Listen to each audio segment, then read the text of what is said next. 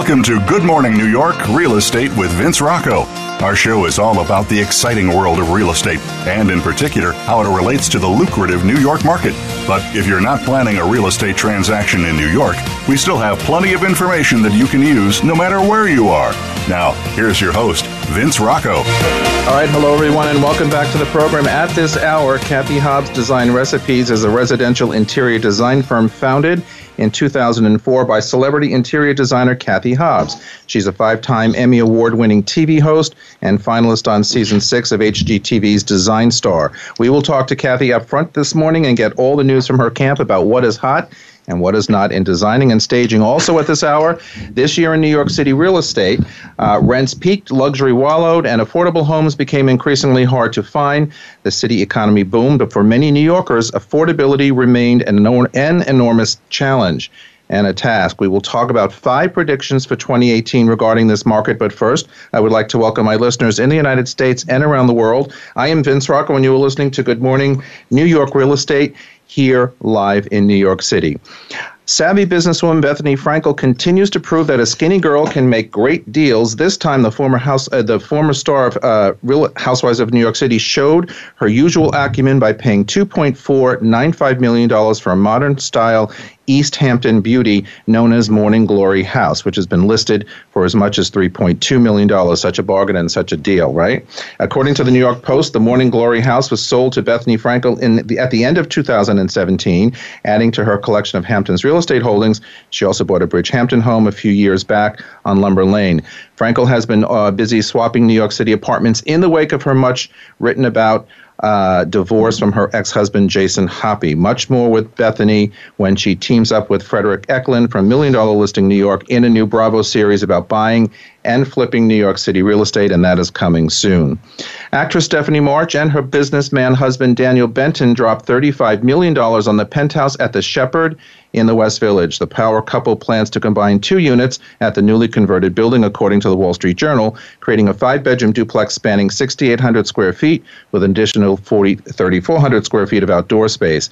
March is a former Law and Order SVU star and married Benton, a hedge fund manager and tech investor, in September, according to the Journal. Benton still owns a penthouse on the Upper East Side together with his ex-wife, which cost him $39 million in 2012. My God, March is settling her affairs with ex-husband, chef, and restaurateur Bobby Flay. Anyway, we have a special guest with us today, Cathy Hobbs. She is one of the most sought-after design and home staging experts in the country. Cathy is known for her creative use of color, space, and distinctive blend of timeless furnishings, fabrics, and materials, always with a focus on what is extraordinary and unique. With each project, she combines her professional design skills honed at the Fashion Institute of Technology, her keen visual eye, perfected during her 20 years as an Emmy Award-winning television correspondent, and her global approach to design, realized through her extensive travels to exotic locations around the world. Good morning, Cathy. How are you? Good morning, Vince. How are you? I'm very well, thank you. Thank you for calling in today. Absolutely. I am excited because I also am excited to talk about the winter market, which for me has been hotter than ever, probably one of my hottest winter selling seasons yet. All right, so before we get into it, tell me why, because it's interesting you say that. I'm hearing buzz about how the start of this year is really looking good, but from a design perspective, what is creating this demand? For me, I'm seeing a lot of sellers wanting to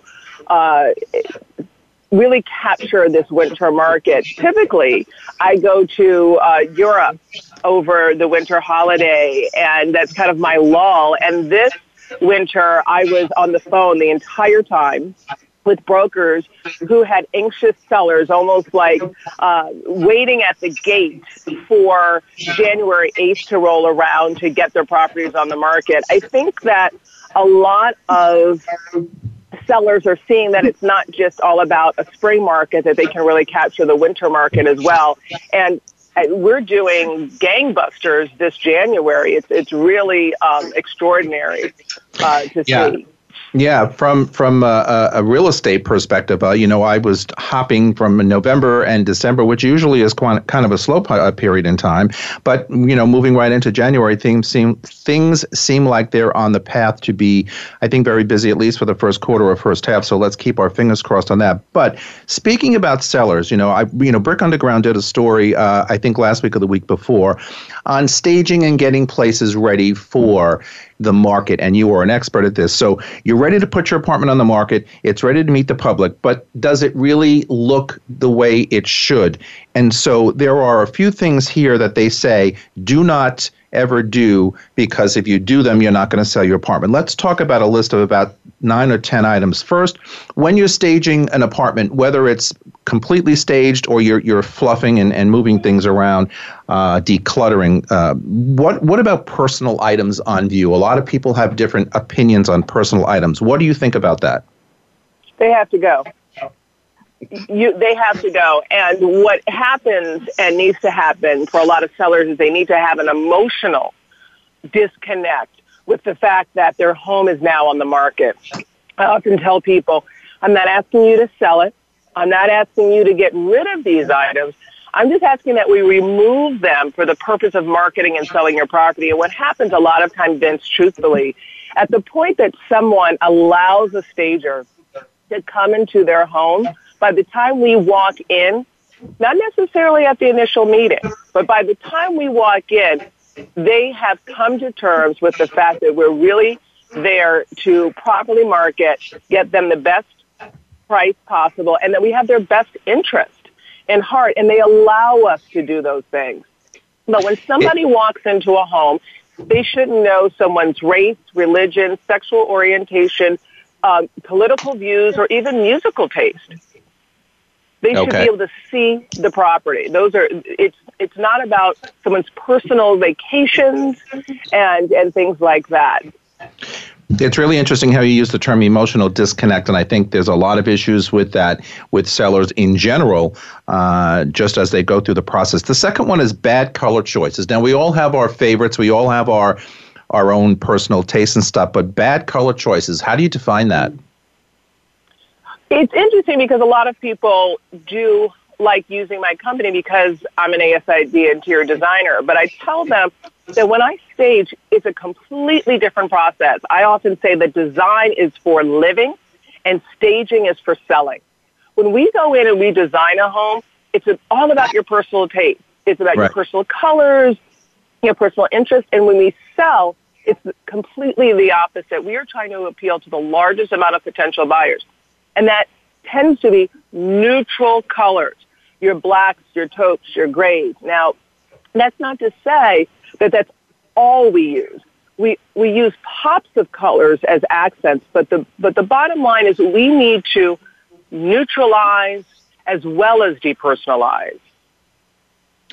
And very interesting. And there are a lot of people listening today because design and staging are very hot topics in New York City real estate and in New York, living to begin with. So we have a lot of people listening to this and to your tips. But bad colors can be a real issue. What about scale? There are, ignoring scale in a room, furniture, scale of the room. Talk about, that for a little bit, where that can really break a room, as I say, if the furniture is all wrong. Most people have too much furniture inside their home. Seldom is buying the quote-unquote set successful. Buying the sofa, the love seat, and the chair. Buying the hutch, the chest, and the bed, and the 2 nightstands. So matchy-matchy. The set success. Matchy-matchy. It tends just to be, in general, a situation where most home buyers have too much furniture, mostly because their home is full of their favorite things. It's a representation of what they own. And a lot of times people just don't even have a place to store the excess. And so many times when we stage, someone says, it just looks kind of a little bit bare to me. And I said, that's the way you want it to look. You want it to look not bare, but minimal.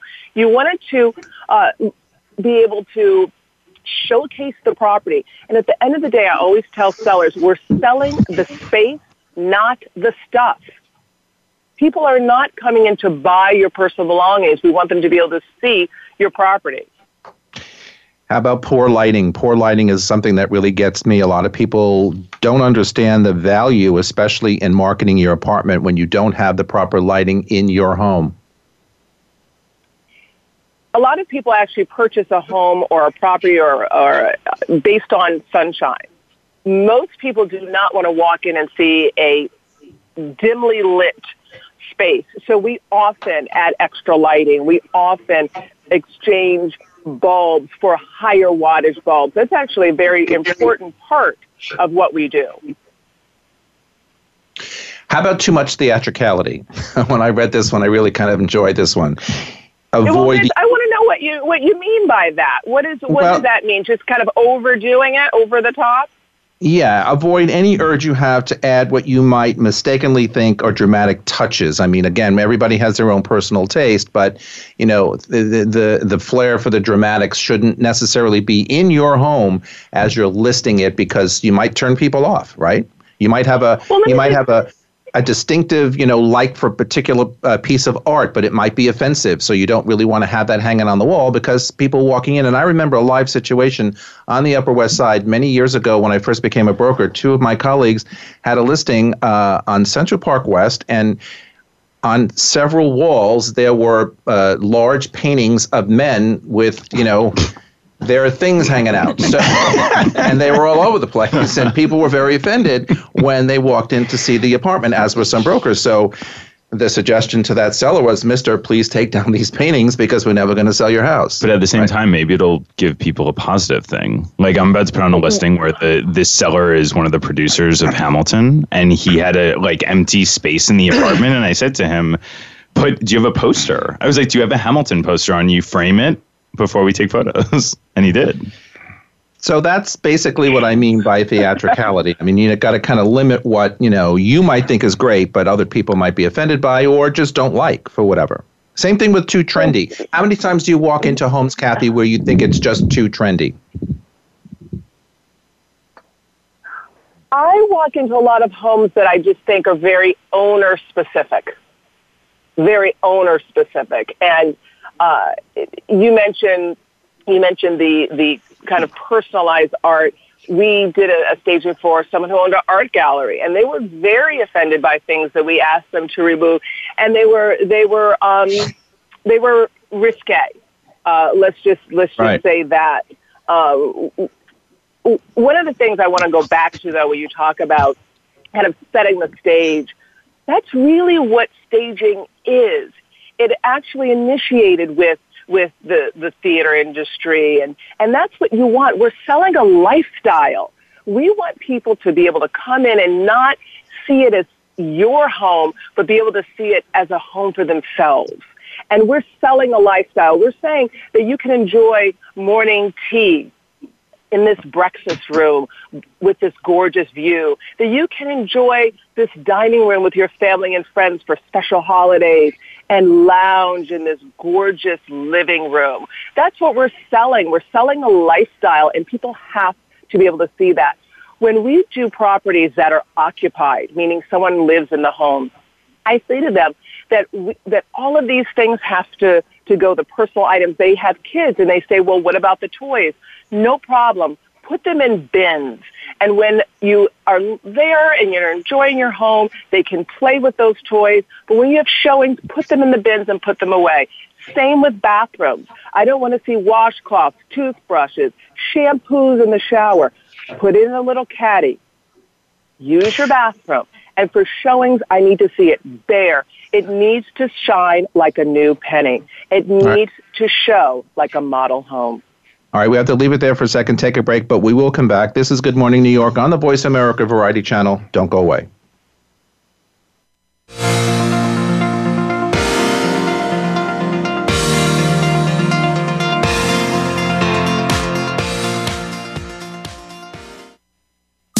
Streaming live, the leader in Internet talk radio, voiceamerica.com.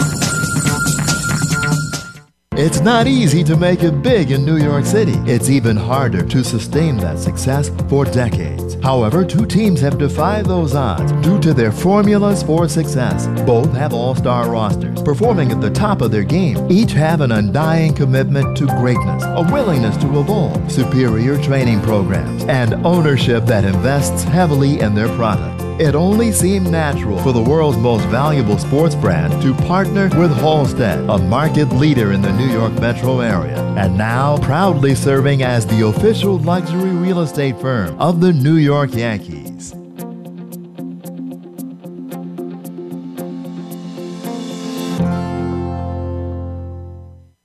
Have you become a member yet? Sign up now to become a member of Voice America. It's always free and easy. Plus, you get to take advantage of some great member benefits. Get unlimited access to millions of hours of on-demand content across all of our channels. Keep track of your favorite episodes, shows, and hosts in your own customizable library. Find out what shows you might be interested in based on your favorites. Plus, you get insider access with our newsletter. Membership gives you more.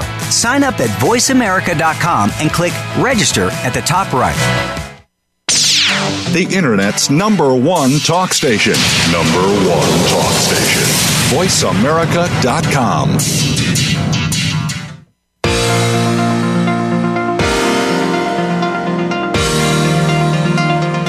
You are listening to Good Morning New York, Real Estate with Vince Rocco. If you want to call into the program, we're toll-free in North America at 1-866-472-5788. That's 1-866-472-5788. Now, back to the show. All right, everybody, we are back, and we're talking to celebrity interior designer Cathy Hobbs.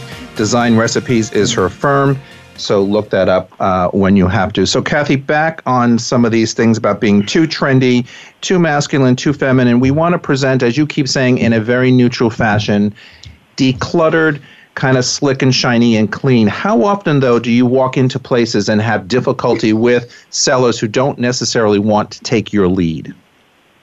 I mean, I know it's difficult for brokers, but sometimes it's even more so with you because you're the one who's going to be making that place perfect for the agent to present to the marketplace.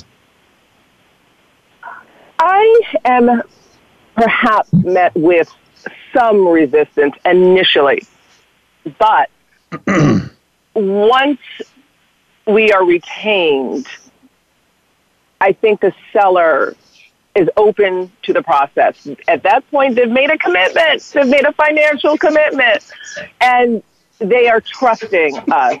And I have very, very few sellers that insist on keeping items that we would just prefer to be moved out of the property.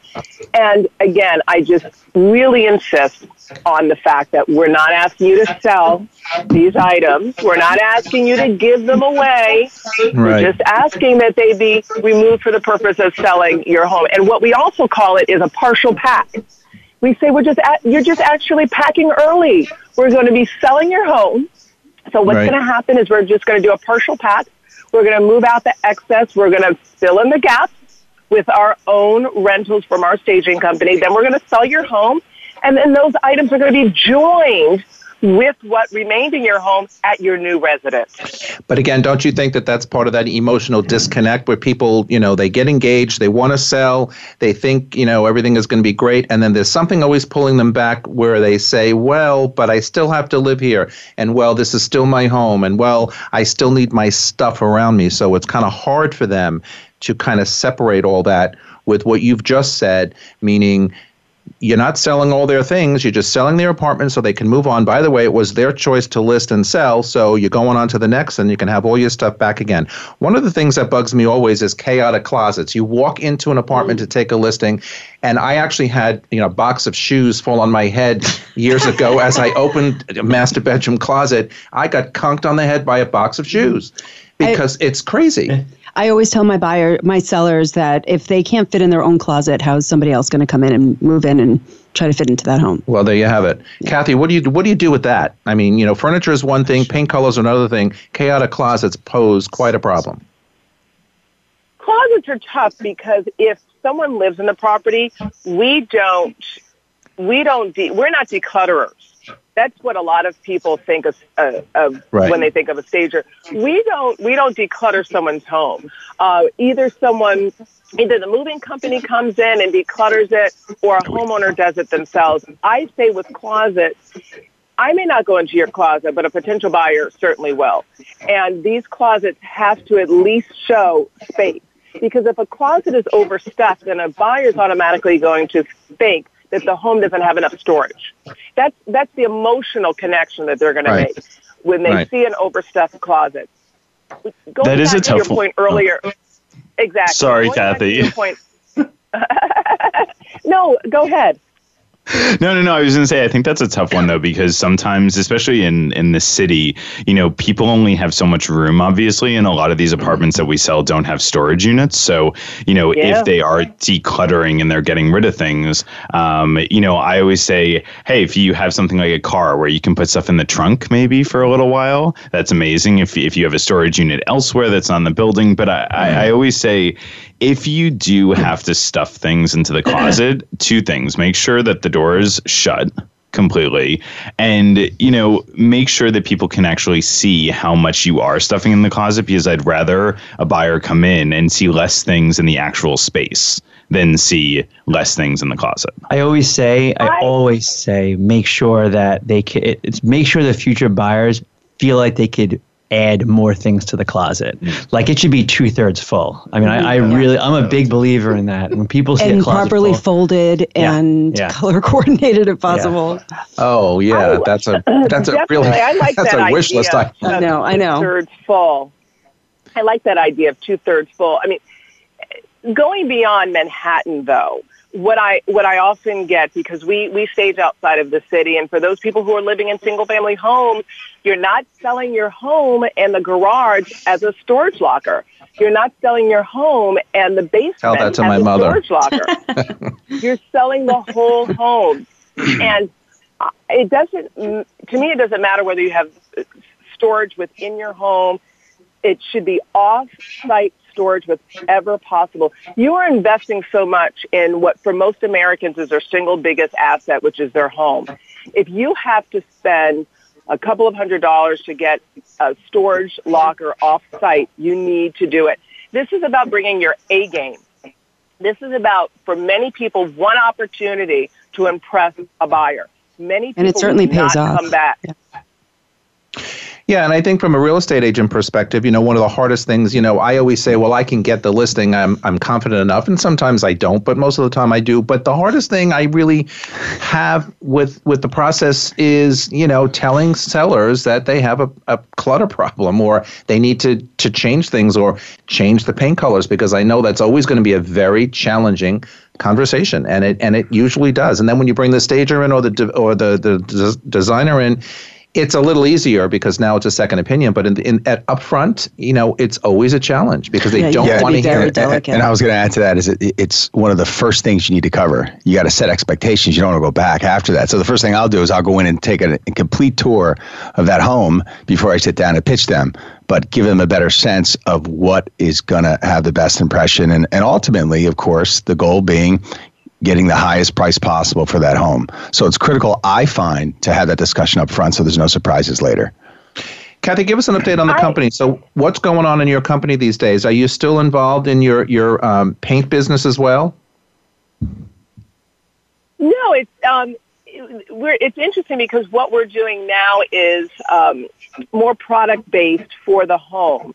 I just released a candle line in January. It's going to be 4 fragrances every single year. So we actually have one that's winter, spring, summer, and fall. And it's called Cathy Hobbs Design Recipes Seasons, which is really exciting. All natural ingredients formulated by a lab in Santa Monica, California, just for us. And then the company has really expanded. We have 10 stylists now, 2 warehouses, all based in Brooklyn. And I still have a television show that airs on WPIX where I was an anchor and reporter for 12 years, and it's called Design Recipes. And so I'm really still blending television and design, which is great. I mean, that's what I know. So it's exciting. It's what you know and it's what you do well. How often does the show air on PIX? Is it every week? It airs every single week. I got into television, I'm going to date myself for a little bit, in 1990. And in 1990, it was just about probably 4 channels. And now it has expanded. So we air as a Facebook Live show every single Sunday on Channel 11, their Facebook page. And then we air in the 5 p.m. news. And then we also are distributed worldwide digitally through Tribune, which owns Channel 11, which is one of the largest media companies in the country. And then it's heavily also promoted on social media. So it's different. It's multi-platform, which is great. All right. Cathy, with that, I want to say thank you for joining us. Cathy Hobbs, celebrity designer from Design Recipes, her company. Always a pleasure to talk to you, and please come back again. Vince, thank you so much. Bye, everyone. Bye, Cathy. All right, we are live from Blast Off Productions here in New York City. This is Good Morning New York. We will be back on the other side of this break. Don't go away.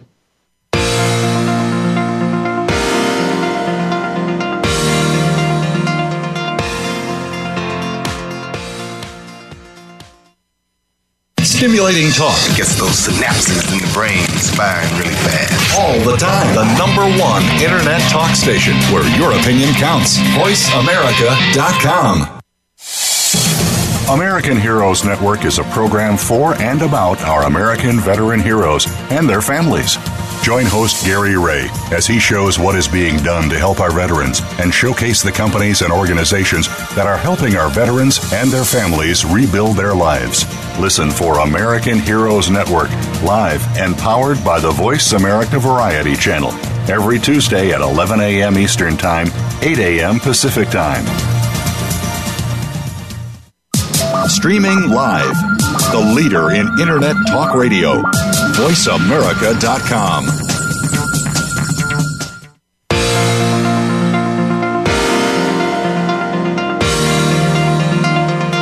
You are listening to Good Morning New York, Real Estate with Vince Rocco. If you want to call into the program, we're toll-free in North America at 1-866-472-5788. That's 1-866-472-5788. Now, back to the show. All right, everybody, we are back with the panel. Anna Shagaloff from Halstead Real Estate is here. Matthew Cohen from Core Real Estate. Phil Horrigan from LeaseBreak.com. And special guest panelist today, Jay Overby, also from Halstead Real Estate. And a little bit about Jay. He is a New York City residential marketplace expert and consistently recognized as one of Halstead's top producers, receiving awards including Broker of the Year in the Village Office, Broker Specialist of the Year, Development Marketing Broker of the Year, and Most Closed Deals.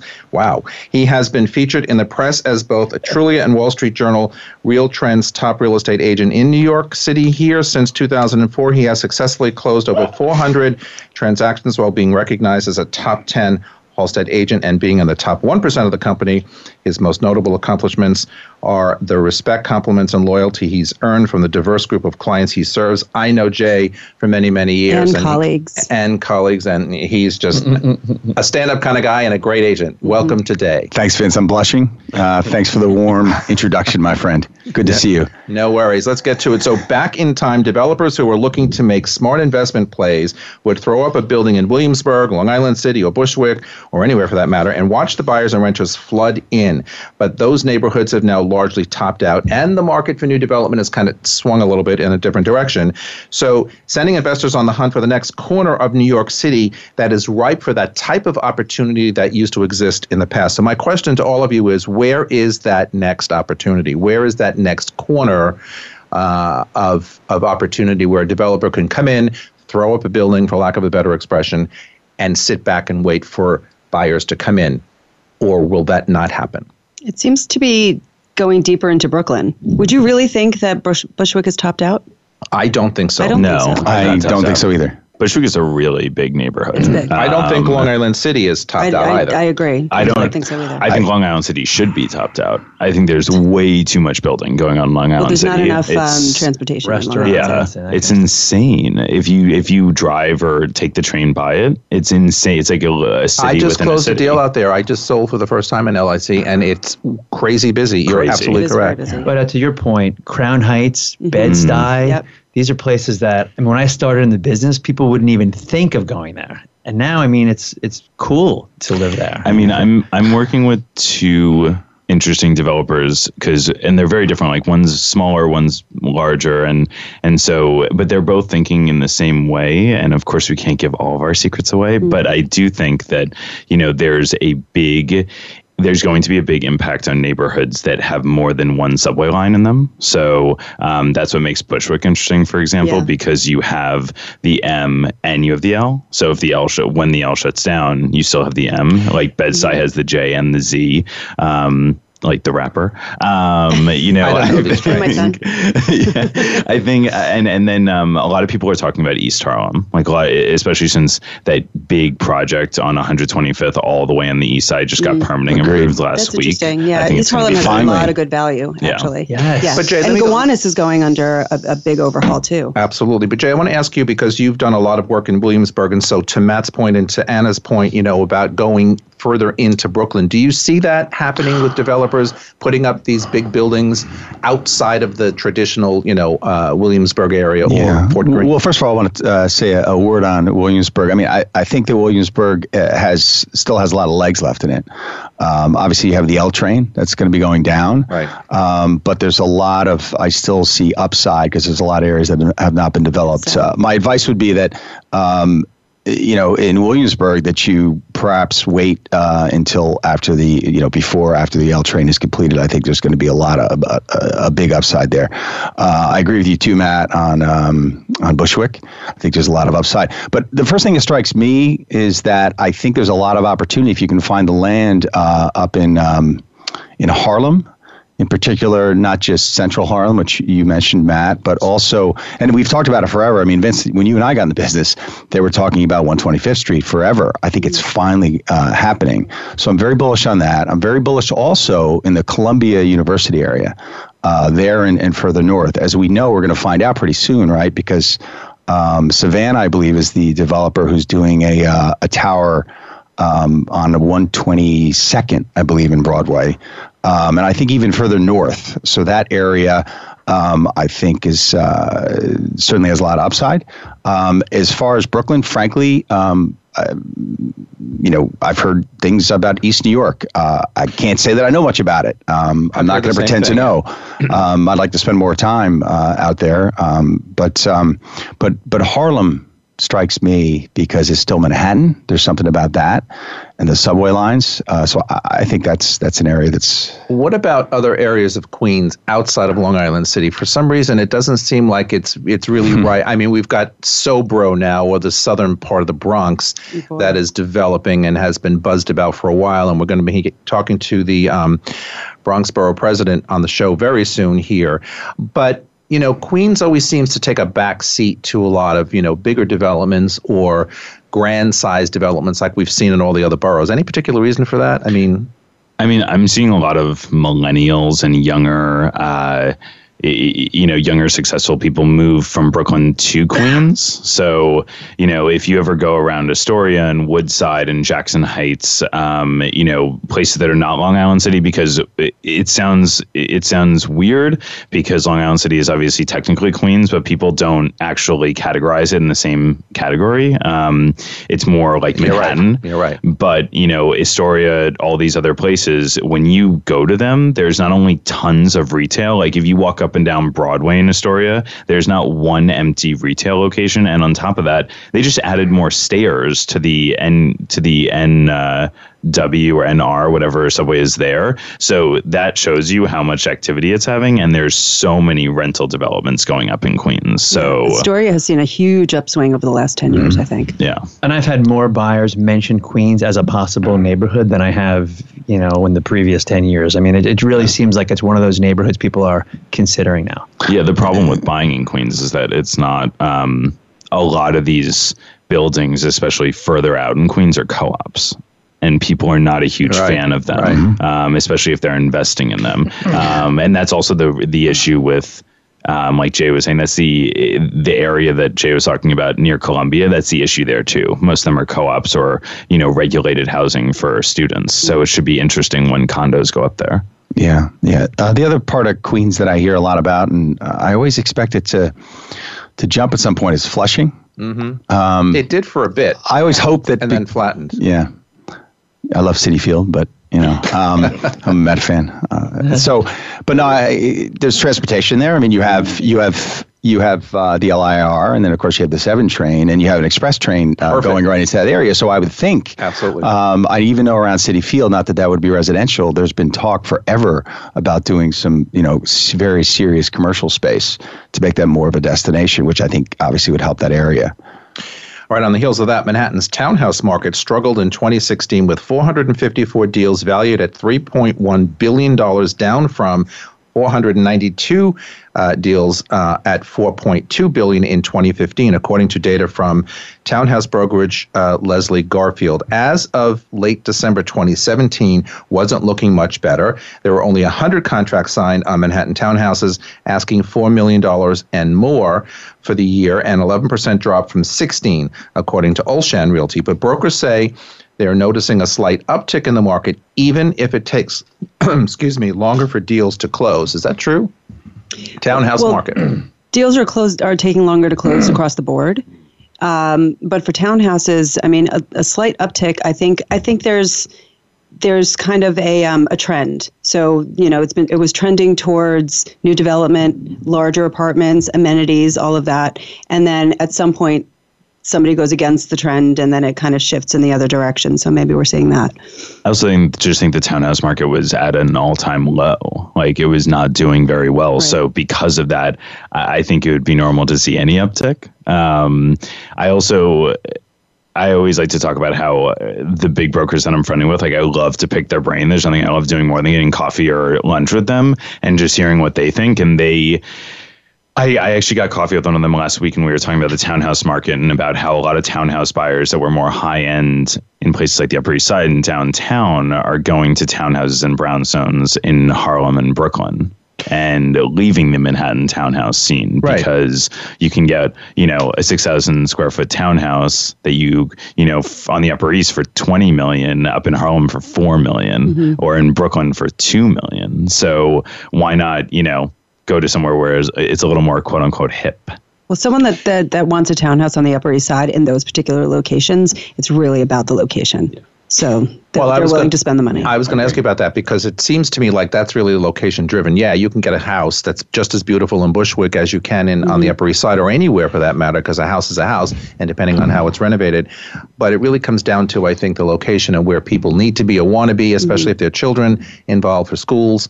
That drives most of that marketplace. But, it's interesting because we potentially have a townhouse coming on the market, a brownstone coming on the market this year.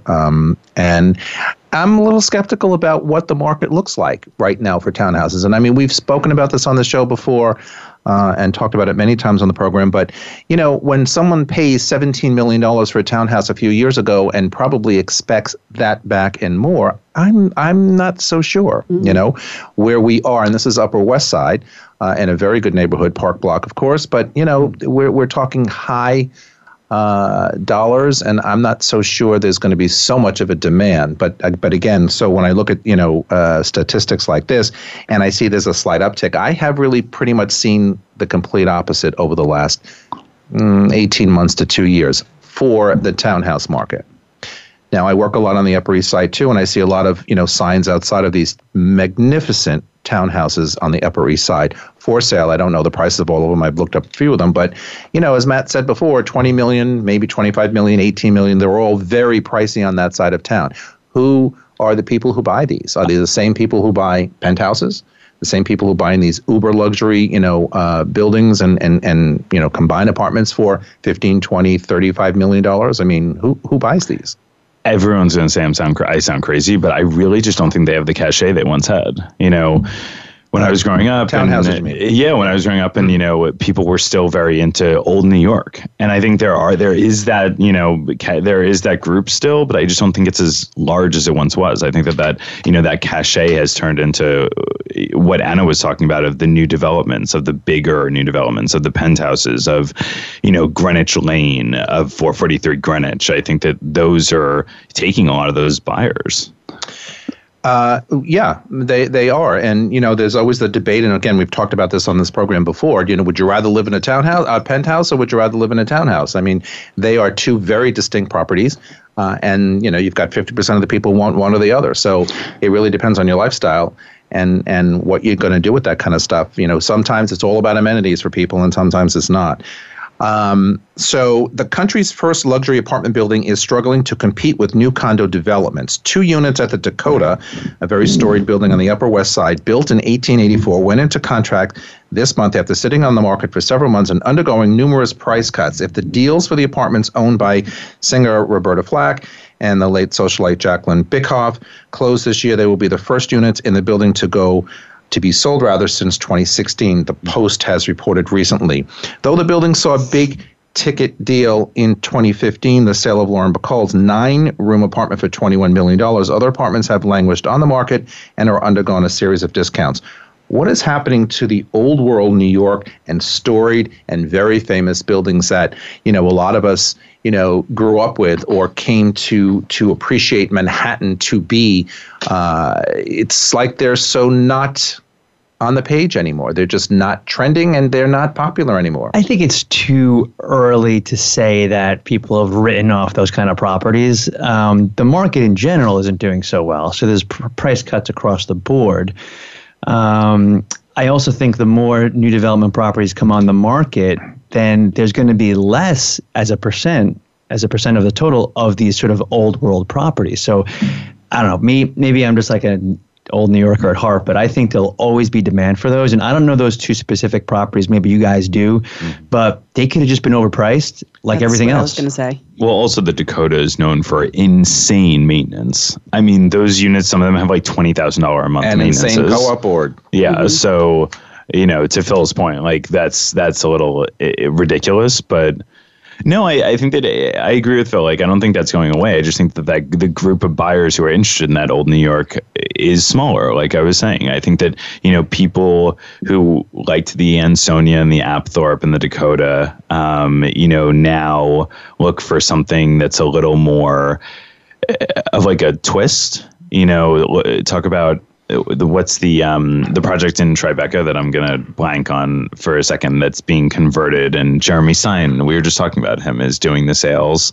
I'm blanking on it, sorry. But things that are conversions of old New York. I think that's what is really sparking people. Well, let's keep in mind too that, if you're in that price point and you have the choice between co-op versus condo, you've got to be very, very thorough in looking at your condos. Not to mention the fact that, and I think the Zeckendorfs were the first to do this, they started to incorporate designs in new condos that felt more like pre-war buildings, right? So my opinion is probably 15 was the first one to do that. So larger windows, you had the facades, that are beautiful and look a little bit older world. So I think that besides the fact that everybody knows who looks at the Dakota that it's not a slam dunk you're going to pass. Just look at the celebrities who have been turned down and who wants to go through that full vetting process in a lot of cases. I think that also, I think the story that goes behind that purchase and the history of that particular apartment, I think that'll always have life. What I don't think is that people are going to be paying the intense premium because of who lived there. So people love that, but if they're going to get the same amount of space or more and have an easier time buying in a condo, they're still going to have the story that they almost bought that, I 100% agree with you on that. 100%. We have to take a break. We're live from Blast Off Productions here in New York. This is Good Morning New York. We will be back after these messages. Don't go away.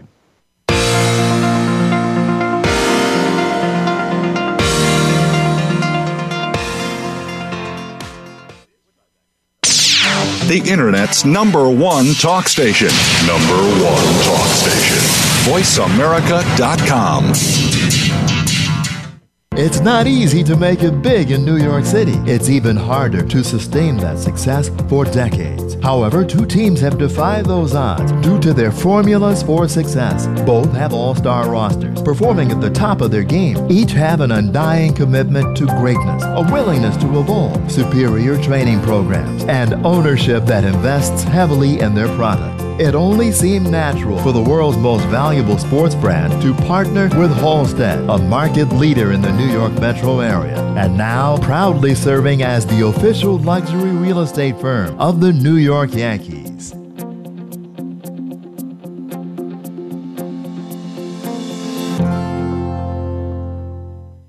The Voice America Live Events channel is here now to showcase your corporate, individual, or organization's live event. Visit voiceamerica.com/live events to see all of our past live events and find out more. Whether it's a multi-day conference, special speaker, or single-day event, we've got everything to make your event a success. We can do a few hours or a few days. For more information about taking your event to the next level, call Jeff Spinard at 480-294-6417 or email info@voiceamerica.com. Again, that's Jeff Spinard at 480-294-6417 or send us an email to info@voiceamerica.com. Voice America is where you are and where you want to be. Join us around the globe as we broadcast live from some of the most interesting events available. Don't forget to view all our live events, including on-demand access to past events that you may have missed by visiting voiceamerica.com/live events.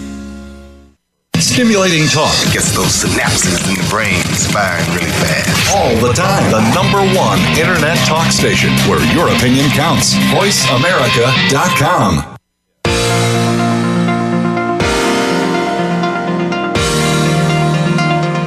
You are listening to Good Morning New York, Real Estate with Vince Rocco. If you want to call into the program, we're toll-free in North America at 1-866-472-5788. That's 1-866-472-5788.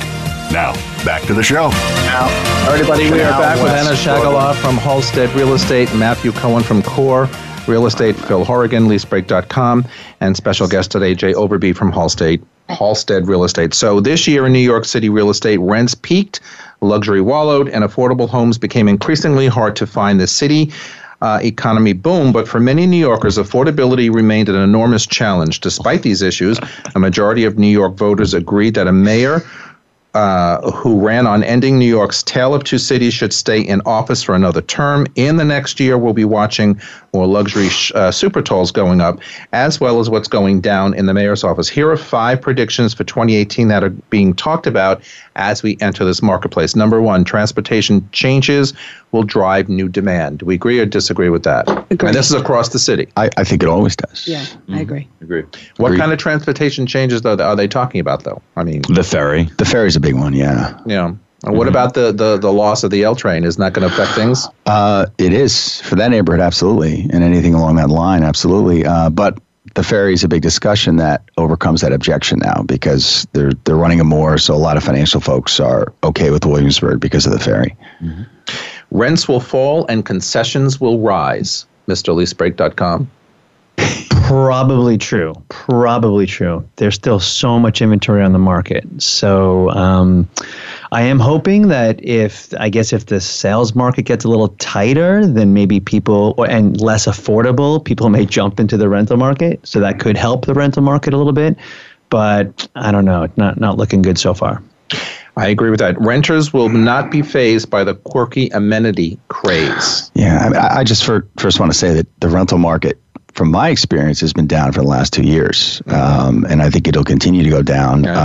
And the quirky amenities that you're talking about, Vince, I think that as a owner, as a landlord, you have to be aggressive and meet the market. So whatever you can do to capture tenants, whether it's get a bowling alley, right? Yeah. So if you can do it accordingly. I mean, there's so much inventory right now. Yeah, but but this affects the investors out there who want to buy properties to rent out, and they're not really being successful in that, at least from what I'm seeing, because it's not really a hot enough market for them to make the return on their investment that they're used to or that they still want to. Yeah, and I wanted to just tie it into something we said earlier about all these outer borough neighborhoods in Brooklyn and Queens.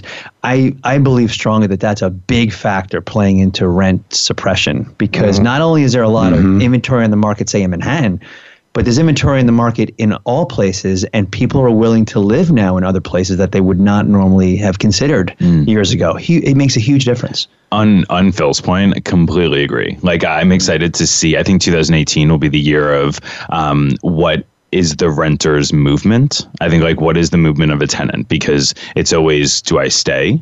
Do I do another year? Do I, look at other buildings in my neighborhood because they're doing better deals?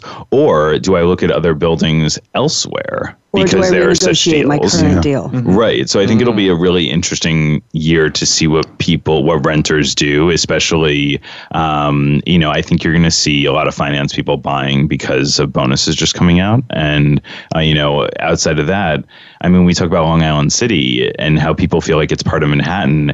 They're going to have over 50,000 rentals coming onto the market over the next 2 years. So talk about vacancy. That's insane. Yeah, I mean, that's outrageous. So, that if I was a renter and I was open to living in multiple neighborhoods and there were, such a big influx of new rentals coming on the market somewhere, I would try and, negotiate the what out of that. Yeah. I think at the end of the day, it's always going to come down to price. And I think concessions are actually a really big thing right now. I've got a couple of rentals that I have for investors. I had to convince them to pay the fee. Even though they are now paying the fee, people are still coming in asking for a free month or asking for utilities pay or whatever it is. There's it's never enough. There's no free lunch anymore, is there? There's not for us. There isn't. For them, there is. I was going to add to that, from an investor's perspective, right? They look at the front end and the back end. I'm finding that they want to see cap rates. Probably used to be 4, but now they'll do it. Some of them at 3.5. But they're also believing long term, maybe in that location. For the investors that I've been renting, all of them have to be sold, and they are, to be effective on paying the broker fee. You've got to pay the broker fee, up front. I also find, though, in good buildings, you have to pay the broker fee, but you usually can still do okay and hold your own because there are enough people that want to be in those specific buildings instead of being in a standard or a rental building without owners within that community. Item number 4 says luxury prices will hit new lows. What are we considering for this year? What are we considering luxury? I'm going to guess and say they didn't point it out in the article, but I'm going to say probably $5 million and over.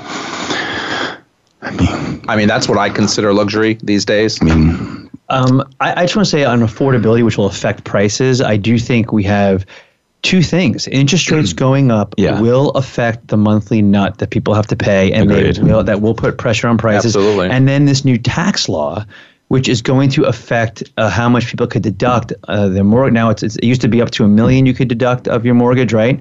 Now it's $750. That will, on the margin, affect some people too. So we already have a kind of a weakish market, and now we add those two factors. Not great, although bonuses hopefully will make up for some of it. I agree. I think no, but hold on. Like, I really think that between the tax bill and the Fed increasing interest rates 3 times this year, I agree with Phil. Like, I think that you're going to see a really interesting ratio between resales and new development from up to 2 million. I think you're going to see new dev go down a little bit and resales do well.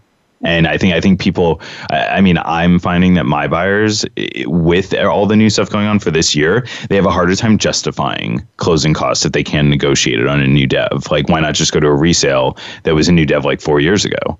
But on the other side, I think in the luxury market over 5 million, you're going to actually see the resale market go down. And I think you're going to see the new dev market go up. And I think if you're looking at the uber luxury, if we're talking over 10, just look around and look at the inventory. Obviously, Central Park Tower has over 200 units. You still have units left we think there's units left at 220 Central Park South. You've got units still left at 432. You've got Seckendorf's Tower on Park. It only makes sense that if you have buyers in that space, that you're going to have some nice options. Absolutely. The last one says homes under $1 million will see heightened competition. That one makes sense. Agreed? Yes. Yes. I mean, if you can find anything under $1 million these days, I mean, I think you're striking gold. But I think when you do see them, and I've had a couple of in the apartments in the $900,000 range that were put on at the end of last year, and really, literally, just flew off the marketplace. And you think, well, $900,000 is still a lot of money. These are one beds, Vince, or ones. One beds condo and condo, and I mean, running off the marketplace where anything over, I have one for 3 months at 1.1, and I can't get any movement on it. So there is something about that $1 million mark where we inched up to that number over the years. That's psychological. It is psychological, but it took us a long time to get up there, and now all of a sudden we got there. And now it seems like we're trending the other way. Mm-hmm. So if you have something to sell that's under $1 million, you're going to do it quickly. But you are mainly talking about condos. Because, I mean, I like living in a co-op and selling a lot of co-ops. I do think that, buyers are getting more and more frustrated with co-ops. I think every single agent I talk to, no matter what the price range is, they said 2017 was the year of board rejections. Like worse than ever. Really? Wow. So I don't know. I think that's what you're going to see a lot under. The co-op marketplace is always a very interesting market, as we've talked about on this program. There's not much any of us here in this room are going to do about these crazy co-op boards. But in fact, Matt, you're right. There have been a lot of turndowns. Anyway, we are out of time. That's it for me today. That's our show. Thanks to my guests and special panelist Jay Overby today. Until next time, be kind to one another. For all of us at Voice America all around the world, thanks for joining us, and I will see you next time. Goodbye, everybody.